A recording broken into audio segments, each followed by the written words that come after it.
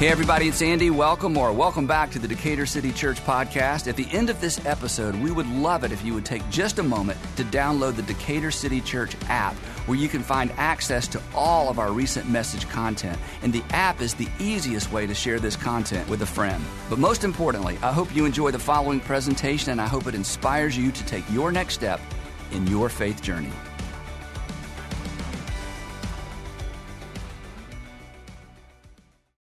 So, you know this, but once upon a time, if you wanted to dig up dirt on somebody, it was a little bit challenging. If you wanted to like expose their secrets or their indiscretions or know what they were up to before they came to work for you or before they wanted you to vote for them, you know, their unethical deals, whatever it was. It used to be kind of challenging, but now it's not challenging at all. We can all do this from the comfort of home, right?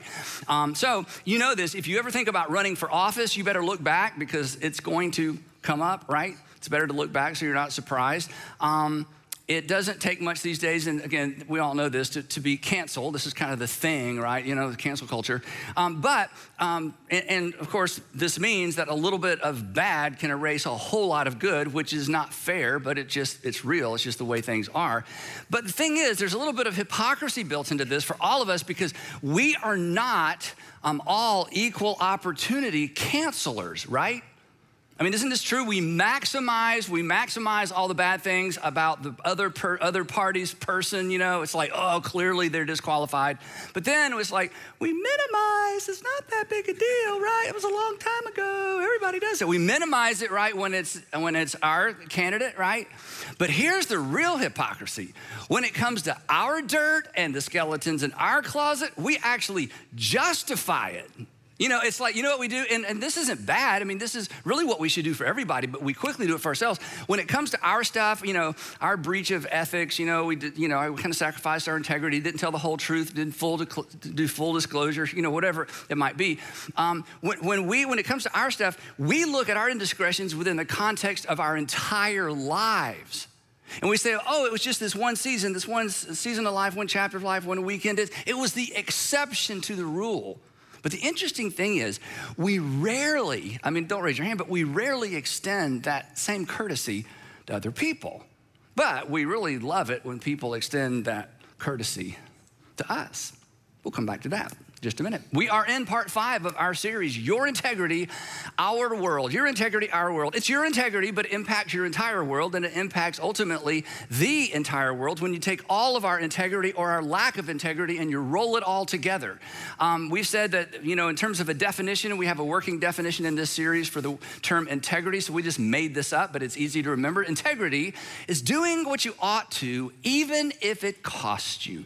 Doing what you ought to, even if it costs you, because when we don't do what we ought to, it always costs someone else. The stress and the tension and the aftermath of our breach of integrity always gets transferred to some other people. It doesn't just disappear. Our irresponsibility, as we said last time, our irresponsibility ultimately becomes other people's responsibility. Or you could say it this way, that a personal lack of integrity always impacts some other persons. This was maybe your story growing up. You had an older brother or sister, younger brother or sister, and they just were constantly in trouble, and their lack of integrity, it stressed out the whole family. In fact, you didn't get the attention you deserved growing up. You were the good kid, but you know, nobody could pay attention to all the good you did because of the little bit of bad that just created stress and, you know, heartbreak in your family, or maybe it's your husband or a wife or a father or a mother. So a little bit of, you know, a breach of integrity, it gets transferred, the stress, the pressure gets transferred to the people closest to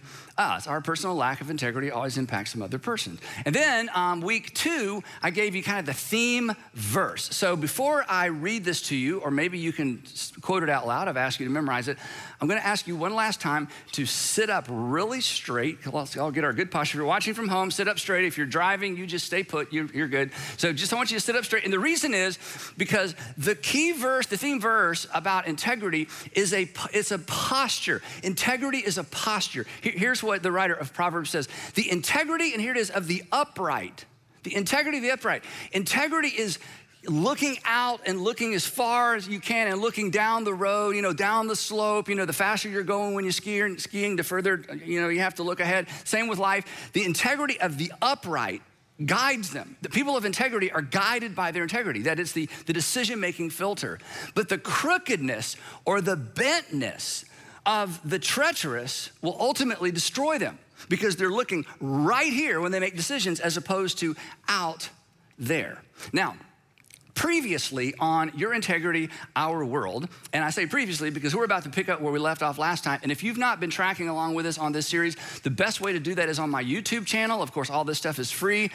You can also access all these messages on your local church website, and the reason I say that specifically about last week and this week is Sandra and I were having dinner this week, and a couple we'd never met before who do not attend our church, they watch actually from Knoxville, walked up and they talked about last week's message. And this gentleman, a little bit older than me, he said, I sent the link to all 9 of my grandchildren. It was required listening, required watching. And I think when we think about the next generation, students, college students, teenagers, however old your kids are, the storyline that we're tracing through the life of Daniel is so applicable and it's so gritty that I think last week and this week, these would be 2 messages that if you ever pay your kids to watch or listen to things, we did that all the time. Sandra's like, here's $20 after you watch Dad's message from Sunday because you were in Upstreet and we're paying it, or you were in transit. So we did that all the time.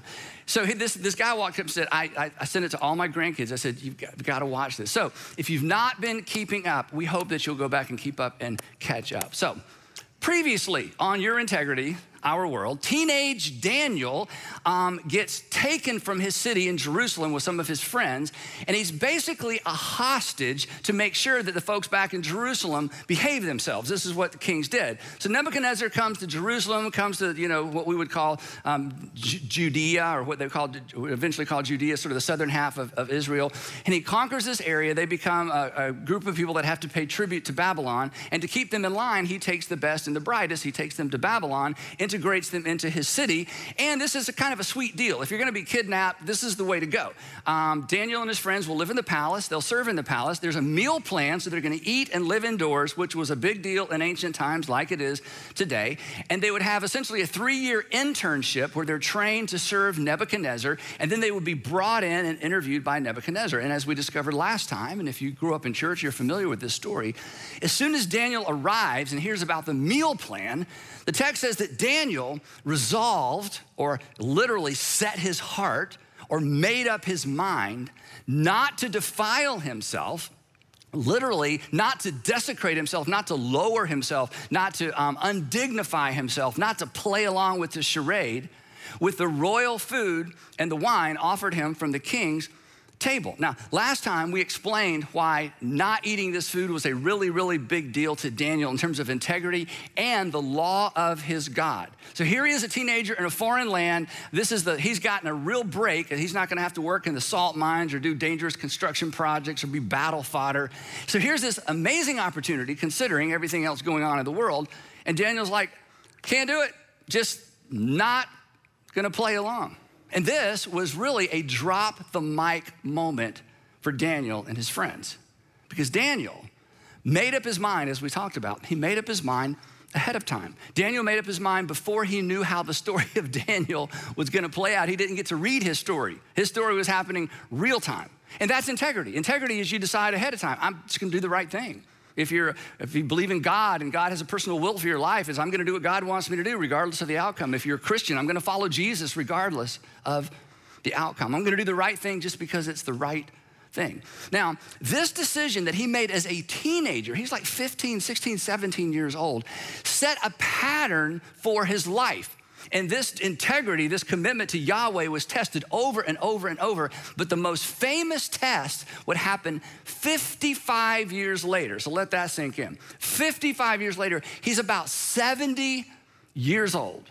Nebuchadnezzar has died, and so has the Babylonian Empire. Now the Persians are the big dog, and it's the Persian Empire. And Daniel has made the transition from Babylon to the Persian Empire, and now he works for the new king, Darius, the King of Kings. And as we talked about last time, the King of Kings, Darius, decides to reorg the entire empire.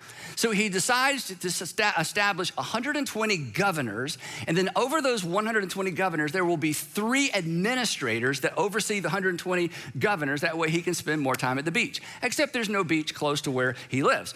Then he decides he's going to put Daniel's going to be one of these 3 administrators, and he decides he's going to allow Daniel to even oversee the other 2 administrators. Well, this is a real problem for the other governors, administrators. Daniel's not even from there. I mean, he was a hostage. He was a kid. He's Hebrew. This is so odd, and that's where the story begins to pick up a little steam. Daniel, the text says, so distinguished himself among the administrators and the governors by his exceptional qualities that the king, Darius, planned to set him over the whole kingdom. This does not sit well with them.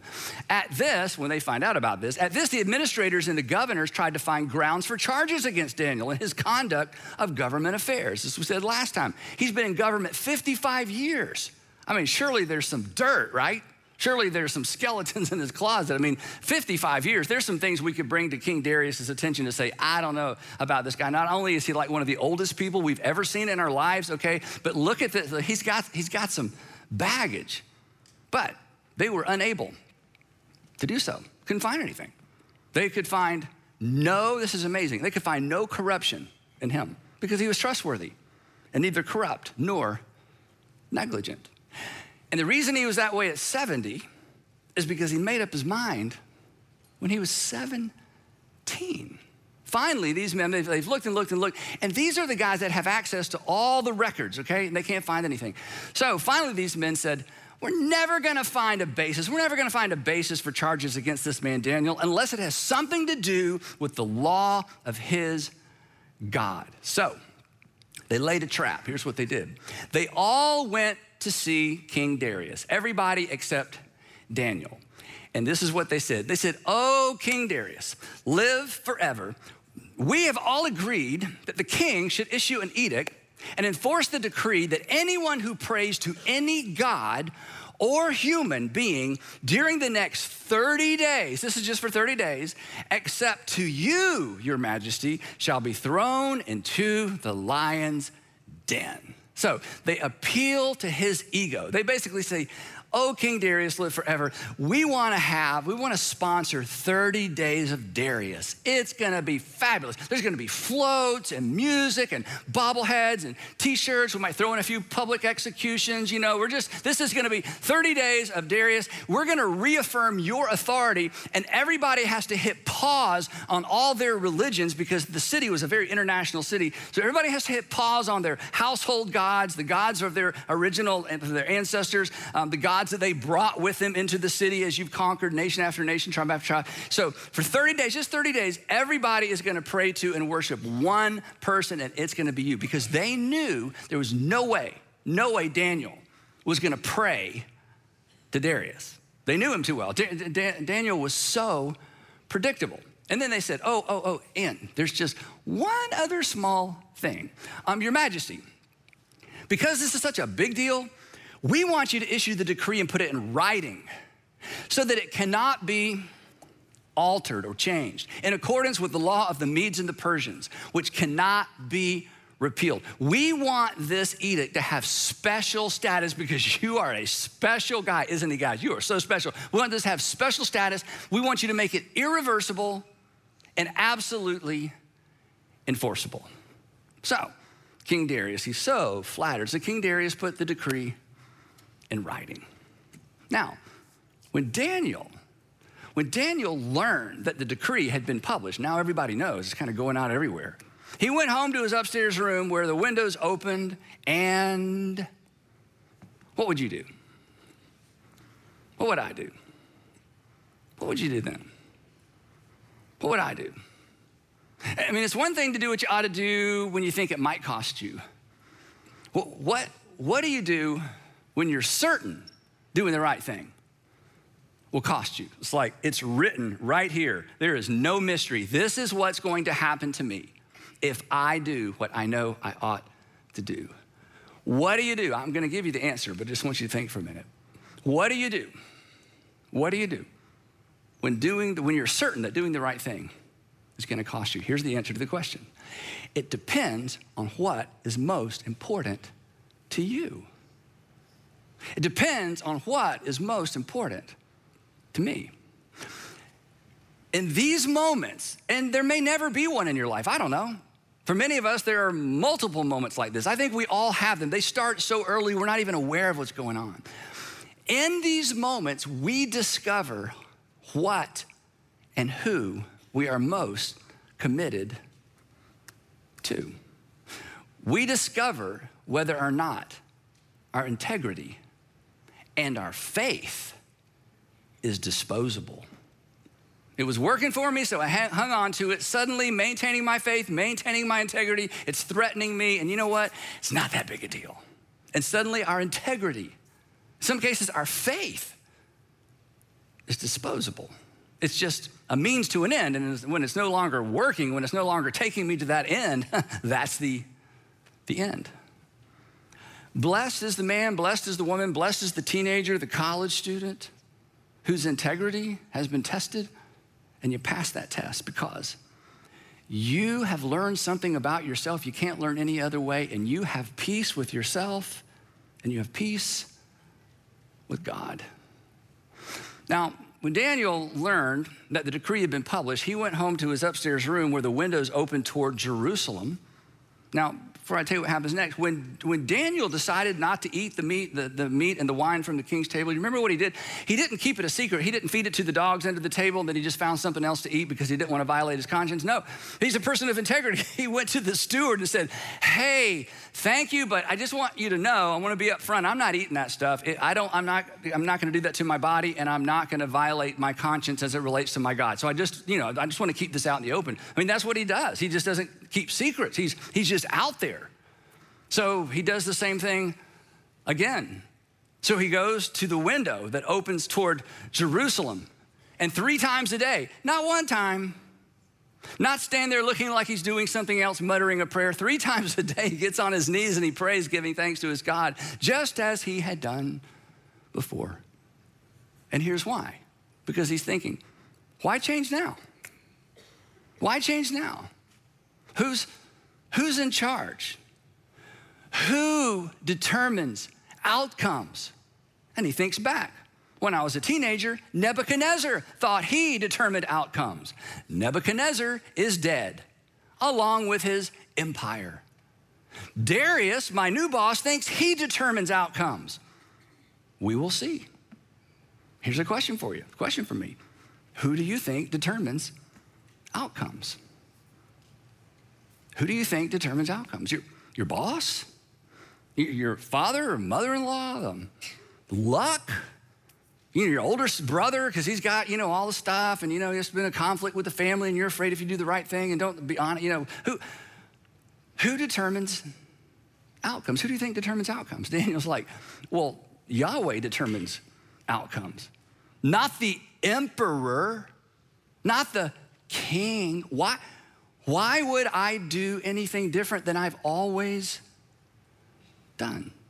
See, this is when we discover what and who is most important to us. This is when we discover if we really have faith in God or we're just trying to play, if it's just a good luck charm, if it's just hey, if you do the right thing, I think things will always work out. And if it doesn't look like they're going to work out, well, then I'll just do the wrong thing.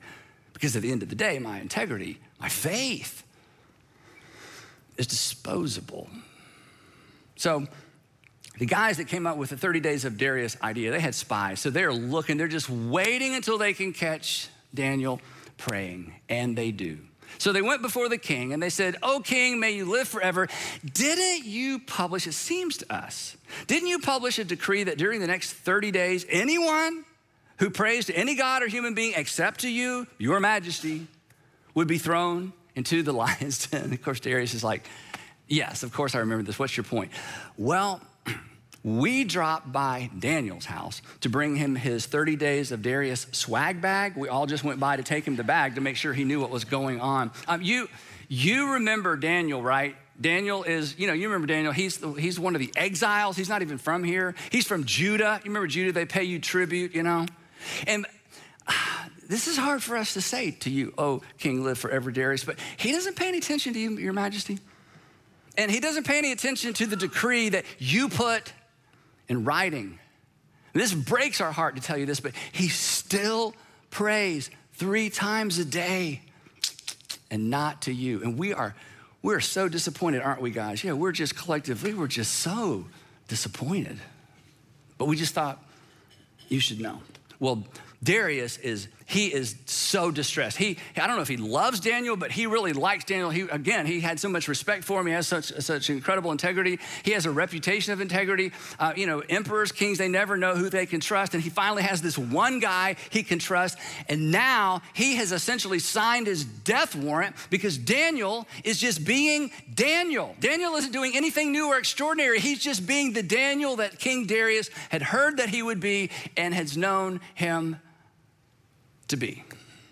So he calls his attorneys and gets his lawyers and gets all the smart folks in the room and says, okay, there's got to be a way out of this. Is there any way to get around something written and declared according to the laws of the Medes and the Persians?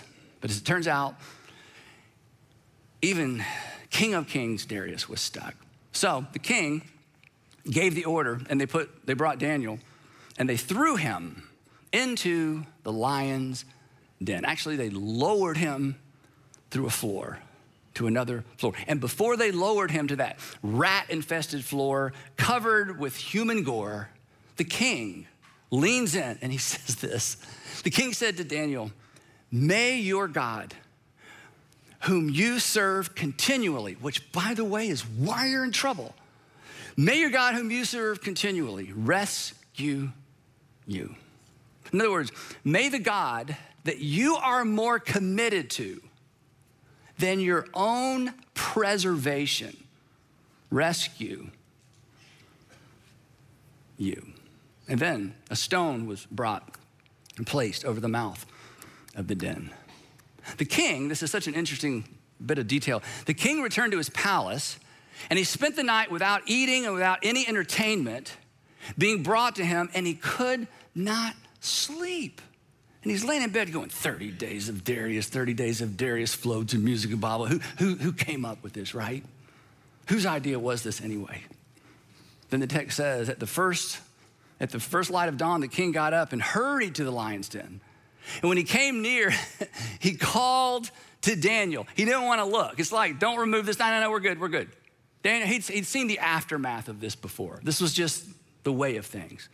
And he calls loud enough that he hopes Daniel can hear him if Daniel is there to hear him. Has your God whom you serve continually been able to rescue you from the lions?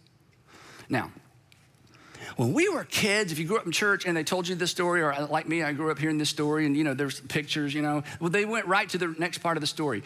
That's a mistake.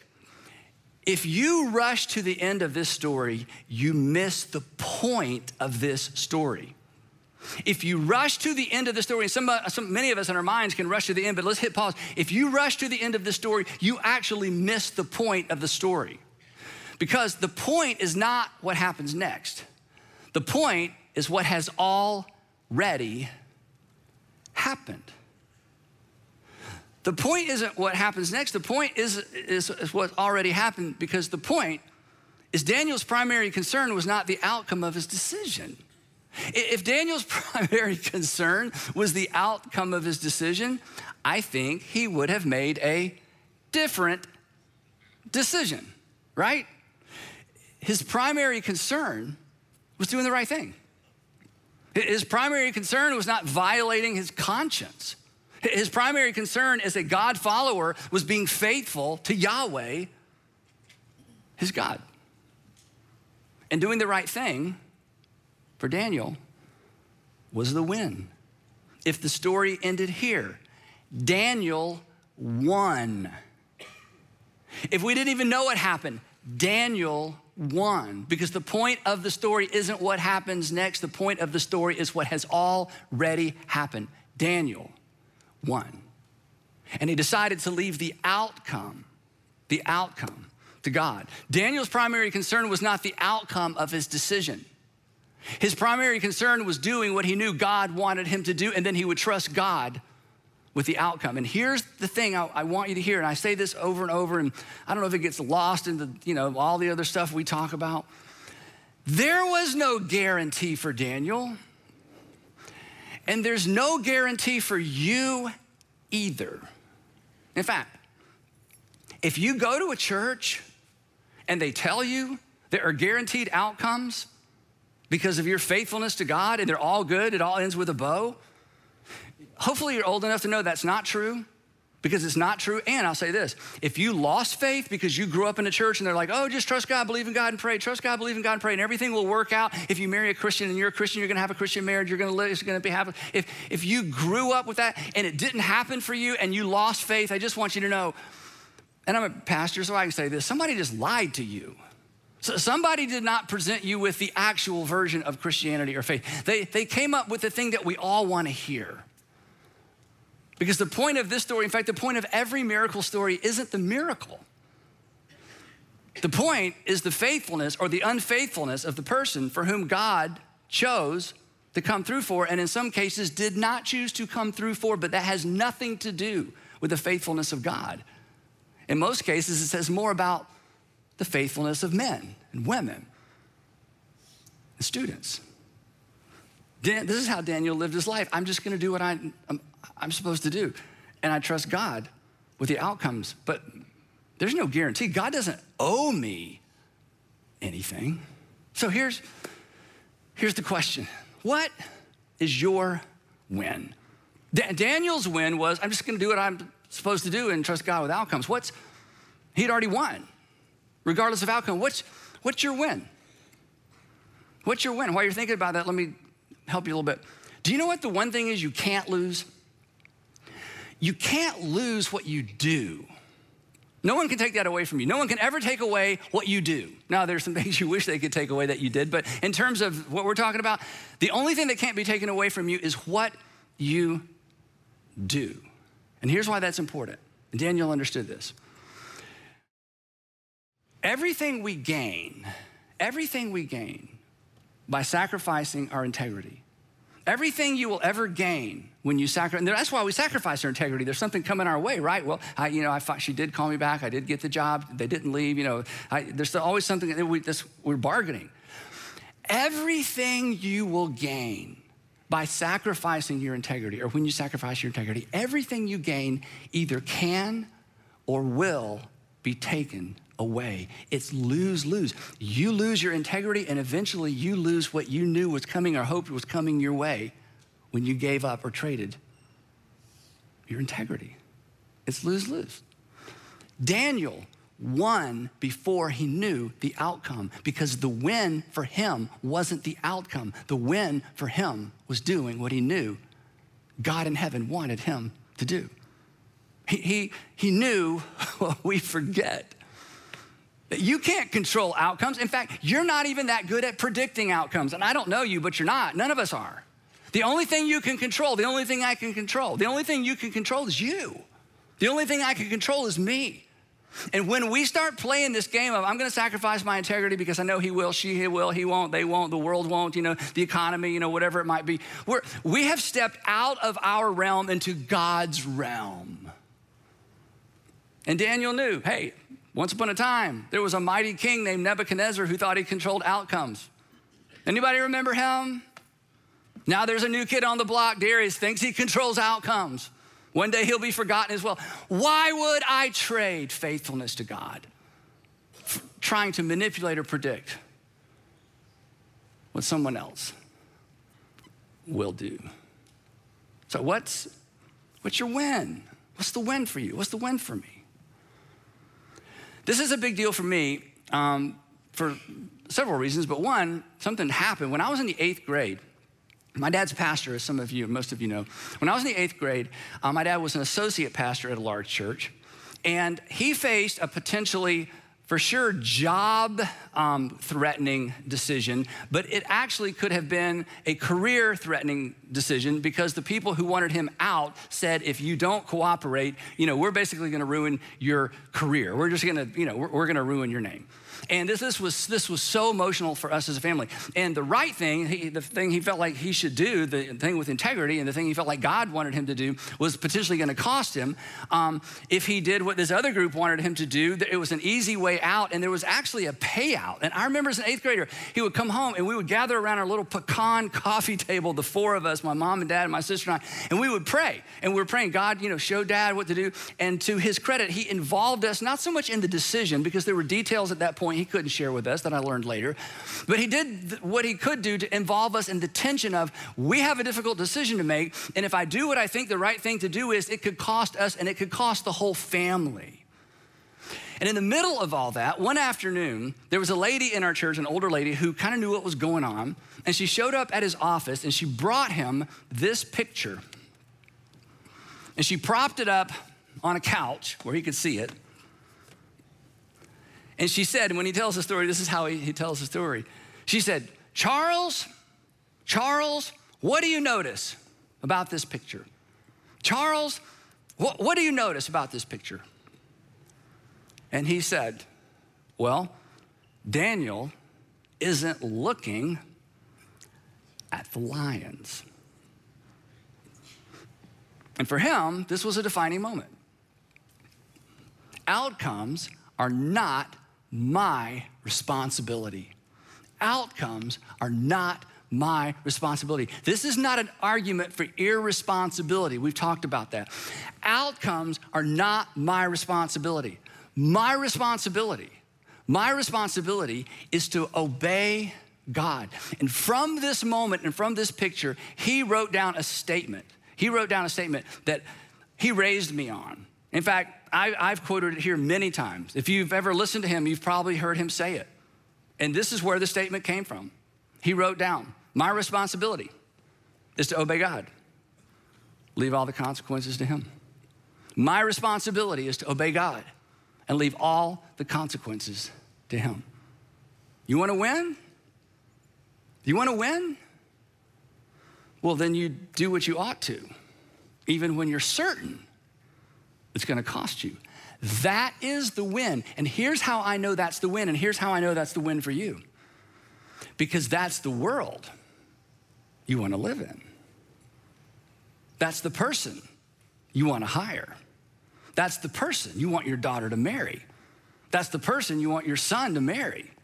That's who you want for the teachers in your kids' school. That's who we want as governors and mayors. That's who we want as police chiefs. That's who we want as president and vice president in Congress. Everywhere we look, we want men and women who will do what they ought to do regardless of whether or not it costs them. That's the world you want to live in. That's the world I want to live in. The question is, why don't we step into that arena ourselves, especially if you're a God follower or if you're a Christian for sure? That is the win. I'm going to obey God. I'm going to do what I ought to do. And I'm not going to try to predict outcomes. Nebuchadnezzar, he didn't control outcomes. Darius didn't control outcomes. Daniel would learn that Cyrus would not control outcomes. Caesar Augustus didn't control outcomes. I love the fact that every year we mention Caesar Augustus, but not in his story, in the story of our Savior. So what's the win? Back to Daniel's story. Has your God, he's shouting at Daniel, has your God whom you serve continually been able to rescue from the lions? I think Daniel pauses for dramatic effect. Let that kind of hang there. Then he says, yes, he has. Oh, King Darius, live forever. My God sent his angels and he shut the mouths of the lions. They have not hurt me because I was found innocent in God's sight, nor have I ever, by the way, nor have I ever done any wrong before you, your majesty. Now, here's the question, okay? If you haven't been paying attention, listen, look. Here's the question. Will God do this for you? Will God close the mouths of lions for you? When you do the right thing, will God intervene and rescue you? Does it matter? Does it matter? Does it matter?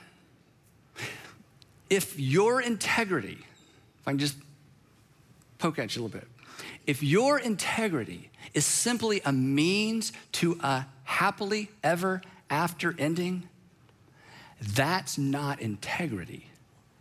That's something else. Christians, let me just narrow this for a minute.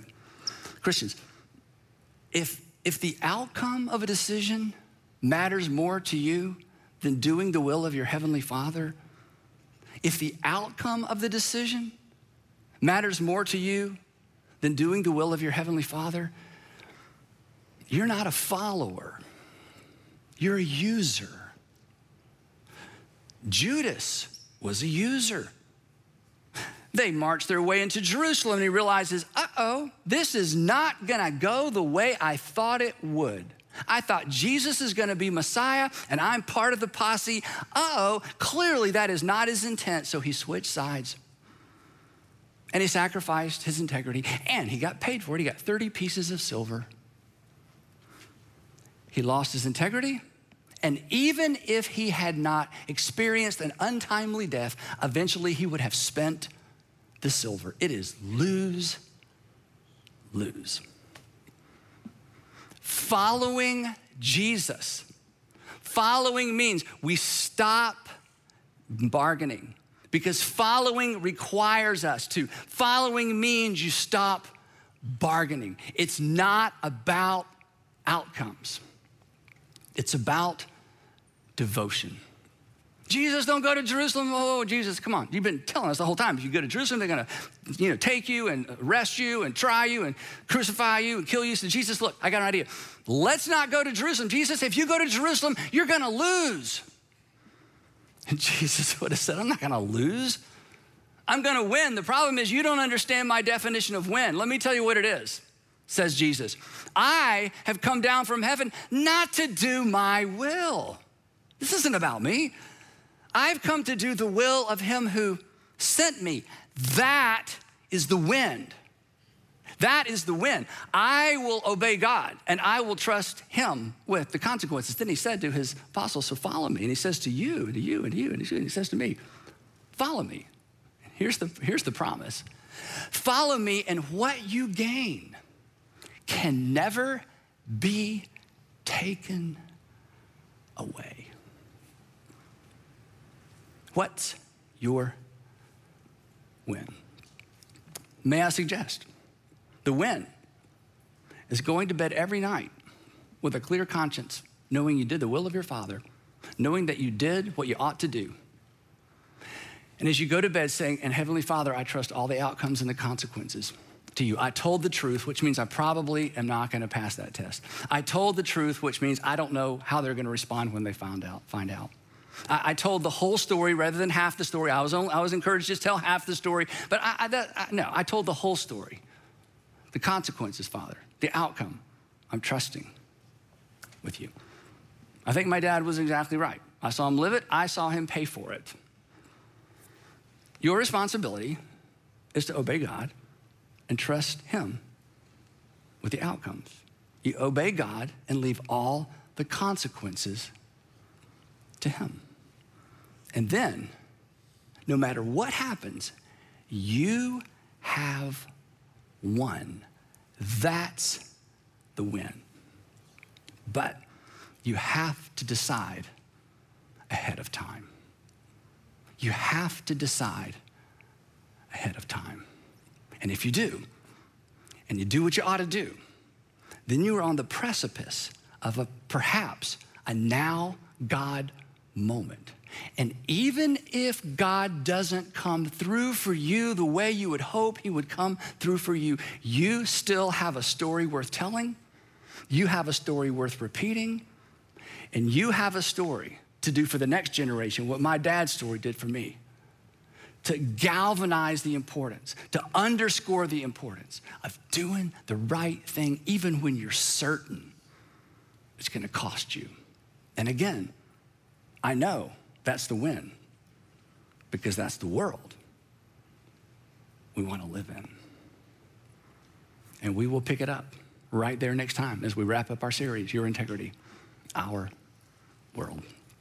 Before you go, it's kind of quiet in here. Before you go, I know, it's intense, isn't it? I know, yeah. Whew, okay, whew. All right, so before you go, 3 questions to talk about at lunch or sometime during the weekend. Sorry to get so intense, but anyway, I'll tell you the whole story sometime. Have you ever done the wrong thing? This is kind of fun to talk about. Have you ever done the wrong thing, anticipating a positive outcome, like I didn't tell the whole truth, but and then the outcome didn't work out. You were disappointed. You did the wrong thing and you were disappointed with the outcome. Second question, have you ever done the right thing, anticipating a negative outcome? Here it comes, here it comes, here it comes, and it just never materialized. These are important stories to remember, and these are important stories to pass along. And then number 3, I know I keep saying this, have you memorized Proverbs 11:3 yet? Have you memorized Proverbs 11:3? I really hope you will. And parents, I hope you'll teach it to your kids, and grandparents, I hope you'll teach it to your grandkids. And more than that, I hope we'll model this for our children and our grandkids. I hope we will model this for this generation, because imagine, and it takes a lot of imagining, imagine a generation of kids who grow up and decide, you know what, I'm just gonna do what I ought to because it's the ought to thing to do. I'm gonna do the right thing because it's the right thing to do. Imagine a generation of kids like that. But imagine if we went first, because it's our integrity, but it's their world. Heavenly Father, thank you for preserving this extraordinary account. And Father, it's so hard for us not to want to be and then we were rescued from the lion story. We so want that. We want to get the job anyway. We want to get the girl anyway. We want to keep our credibility anyway. We want it. We want to have a bow on the story. But Father, would you please take us back a step and help us redefine the win? The win is a clear conscience. The win is to know things are good with us and our God. The win is a peace that surpasses all human comprehension, where you guard our hearts and our minds in Christ Jesus. So give us eyes to see, ears to hear, courage to act. And Father, I don't even know how to pray this big, but that you would raise up and help us raise up a generation of children and students who understand this, Daniels and Danielles, who just decide God is worth it. God is worth trusting. Kings, governors, presidents, the kingdoms of this world do not determine outcomes. So why would we lower ourselves to submit to them when we have been invited to follow the Savior of the world? I pray all of that in Jesus' name, amen.